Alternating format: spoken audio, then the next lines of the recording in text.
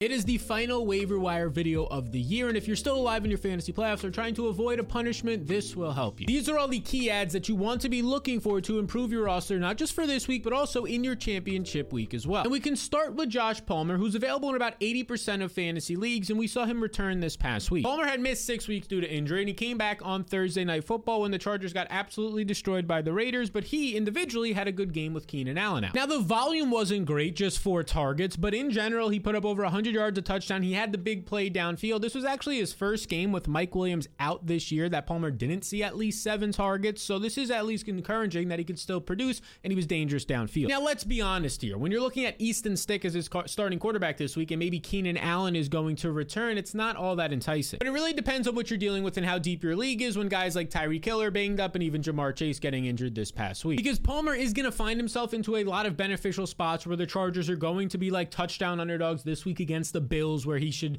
be in a situation they're going to throw 35, 40 plus times. If Keenan Allen's out there or not, you're probably looking at minimum 5 targets for Josh Palmer, a talented receiver who can win downfield. That's better than a lot of waiver wire options. And not to mention the Chargers are eliminated from the playoffs, and Keenan Allen might not really be pushed to come back all that quickly here. As somebody who's an older receiver, not fighting for anything, is he going to try to get out there, or are they going to try and put him out there? So all of this makes Josh Palmer an ad. He's like a top 5 wide receiver ad this week in my tiers over on Patreon and in the Fantasy Blueprint, so he's somebody to look out for. And now, if you missed the boat on the Isaiah Likeleys and even the Trey McBride, you go back a couple of weeks, these tight ends off the waiver wire who have now been every week starters for you, well, maybe this can be a fill-in for you. The Packers' 3rd round rookie tight end, not their first rookie tight end taken in the draft, that was Luke Musgrave, but he's hurt. This will be Tucker Kraft. And it's more than likely that he's available in your league because he's currently available in 97% of leagues, and considering a lot of people are probably eliminated from your playoffs at this point, yeah, there's not that much competition to add him. Now, the 3rd round rookie is actually making his impact felt a lot more on this young Packers passing attack, especially when you consider the recent injuries. Kraft has 50 receiving yards in back-to-back games and has scored in 2 out of his last 4 contests. The young tight end is seeing a lot of opportunities, and look, they drafted him like they do with most of their receivers and tight ends like Luke Musgrave we saw, because he was extremely athletic and tested well at the combine. These are the player profiler workout metrics.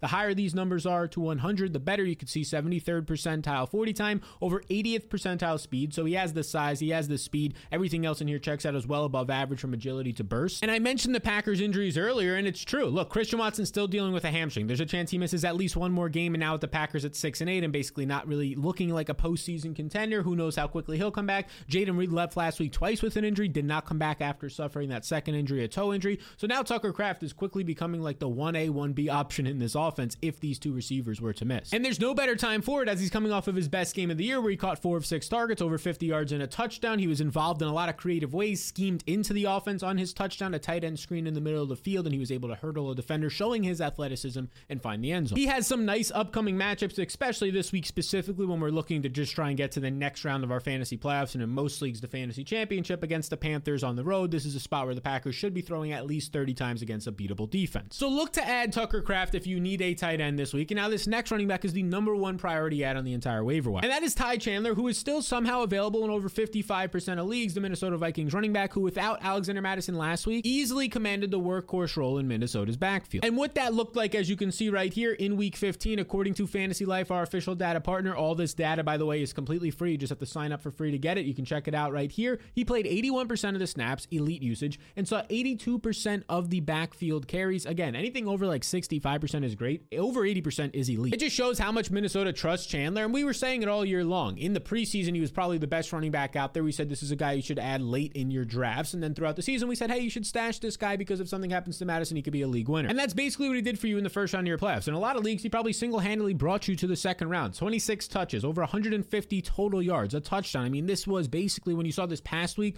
very similar to performance to guys like Kyren Williams, who's been a stud all season when healthy. This was by far the best Vikings running back performance. When you look at all the other guys in Madison and Cam Akers this year, he is the most dynamic and explosive back. And even if Madison returns next week, I still expect Chandler to be heavily involved, because Madison, for the most part this year, is ranked outside of like the top 40 to 50 running backs in most efficiency metrics, when Chandler is top 10 in that same department. This reminds me last year of how Jaylen Warren was starting to break out with Najee Harris, the veteran, who was less efficient. Except the big difference here is Najee Harris was a first-round pick for Pittsburgh, and Alexander Mattison was not that. They paid him this offseason, but nothing crazy in terms of money. They can just give this ball to Chandler. Minnesota is still fighting for the postseason, so I'm expecting them to go with their best players, and that would be Chandler. Nice matchup against a struggling Lions defense, and then maybe the best matchup you can get right now in the fantasy championship, week 17 at home against the Green Bay Packers. So Chandler is the #1 priority ad at his position. Now, before we get to this next guy who is a priority ad at his own position, be sure to hit the subscribe button, as over 60% of people are not subscribed to the channel who watch. A lot of people just don't realize it. Takes 2 seconds, so just go and do that. Now, that guy who's the priority ad at his position is Isaiah Likely, who is still available. Now, a lot of you might have missed out, but he's available in over 50% of leagues right now, and he's basically showing to be the Mark Andrews week in and week out of this offense. And when you look at the production profile in college and where he tested at the NFL Combine, he is a better overall prospect than Mark Andrews. Of course, their NFL production speaks for itself.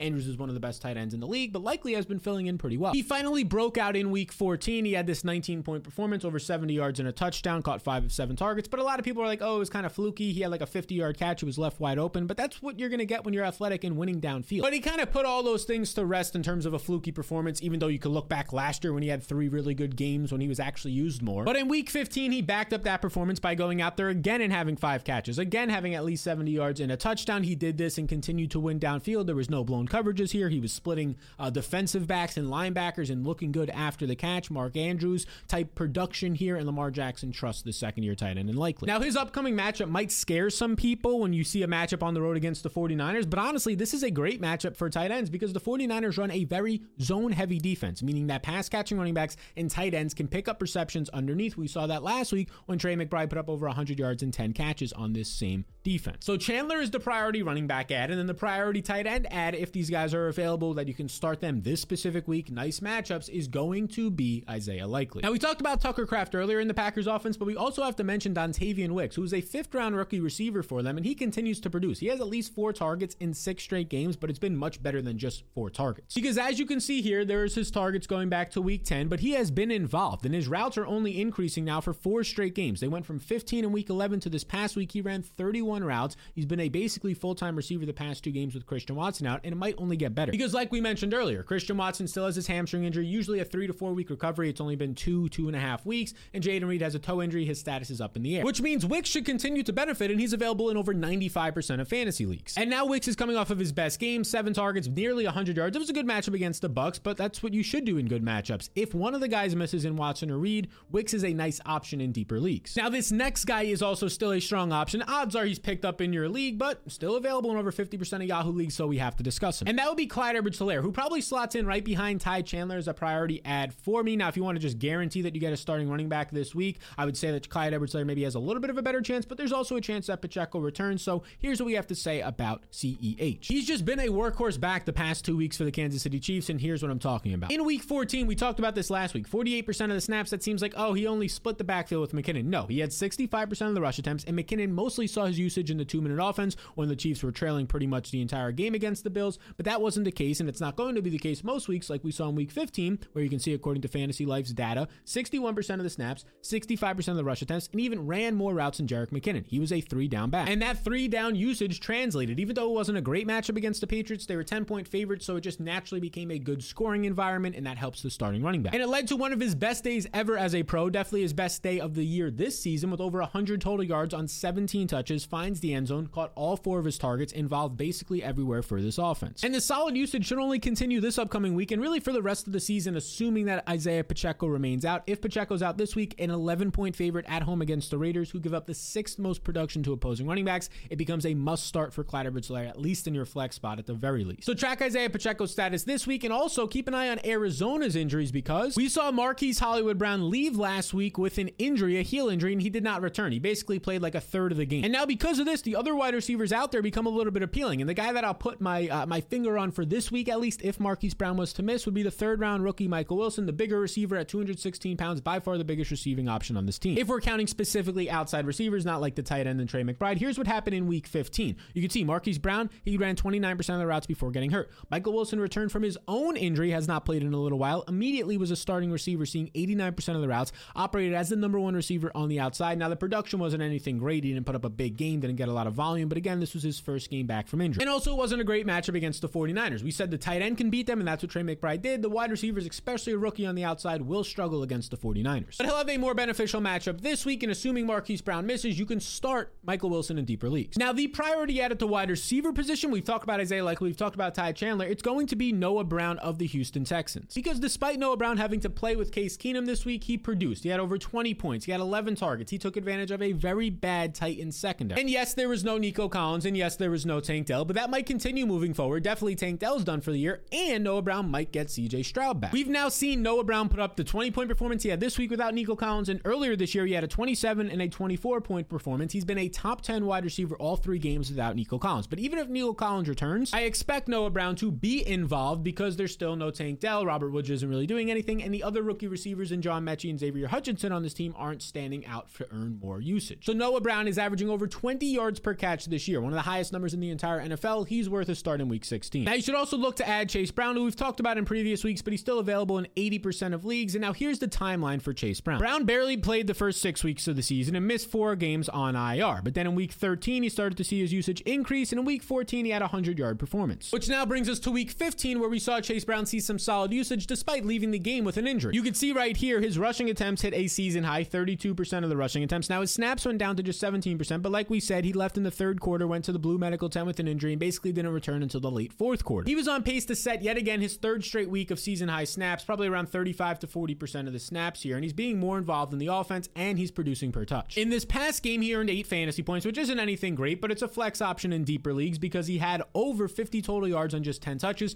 continues to produce over 5 yards per touch this season after the massive 100-yard performance last week. Now, like I mentioned, he's only worth adding depending on his health status, but since he returned to the game in the fourth quarter, it gives you some confidence that he will be fine heading into week 16, where he becomes a flex option and somebody just to hold on to in case something happens to make it in week 16, so you have a starting league winning option in your championship week 17. Now, speaking of guys who have been trending up the last 3 weeks like a Chase Brown, let's go to the wide receiver position for a guy who's seeing good usage. And that'll be Curtis Samuel, who returned from his bye week in week 15, and he just continued to be Sam Howell's #1 target from this Washington Commanders team. And Samuel had one of his better, if not his best day of the year, where he goes out there and overall yardage wasn't great, but he caught 5 of 9 targets, 40 plus yards, and he had 2 scores against the Rams, which is a matchup you can take advantage of, and he did just that. And now here's what I'm talking about. You can see his routes have increased for 3 straight weeks, saw 80% of the routes in week 15, basically stealing the job from Jahan Dotson as the wide receiver 2 in usage behind Terry McLaurin, but his overall target volume is #1 on the team. The last 3 weeks, 27% of the targets, 21%, and 28%. That's a 25% target share, leads the team, including Terry McLaurin. And what that breaks down to is over the last 3 weeks, he's averaging over 100 yards per game and 8 targets. Now, his upcoming schedule is not great. It's the Jets, the 49ers, and the Cowboys. But since he's working a lot in the slot, that is more beneficial against all 3 of these teams who are a lot better on the outside. So Curtis Samuel is one of these guys that's available in 60% of leagues, even though he's the #1 receiver on his team in the pass-happiest offense in the NFL, throwing about 40 times per game. So look to add Curtis Samuel. Now let's talk about some of the trending players that we haven't mentioned at other positions. If you need a quarterback, Joe Flacco, almost 400 yards this past week. He hasn't been pretty in terms of efficiency in real life, but he's getting it done in fantasy. And another option is Jake Browning, averaging over 315 yards per game the last 3 weeks. Now at the running back position, we probably should have mentioned a little bit earlier Trey Sermon after having 17 carries once Zach Moss left with injury last week, but Zach Moss's status is up in the air. Jonathan Taylor's status is up in the air, although he's probably not going to return just yet.